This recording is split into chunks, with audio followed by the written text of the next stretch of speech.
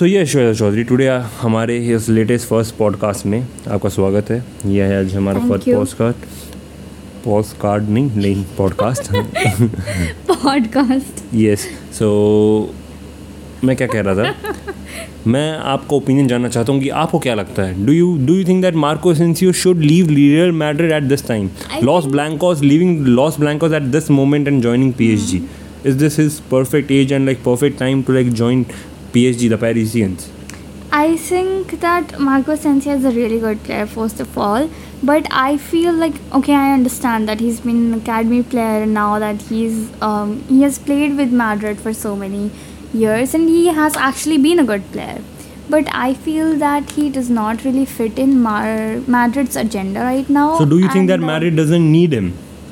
Yeah, you can say that, because Madrid already has many other players and I think they are more fixated on using them more than Marco Asensio. So Marco Asensio won't be getting any game time if he stays in Madrid? Yes, he wouldn't be, and that is such a shame because he actually does have potential. So I think it would be a good move if he moves to PSG. But still going to Paris, going to French league at this moment of his career, I don't think that it is a like good. Don't you think that he should wait a bit more and he should explore the English side of the football and like he can join some English club? Obviously, English. Going to the Premier League at this point of time is a very good option for Marco Asensio. Manchester United is a very good option for him. Manchester United can also need him and they can also afford him because he will be a free agent anyway. Is definitely a better option at this point. I really don't know which other clubs want him, but if he is going to PSG, I feel like for 1 year it is just fine.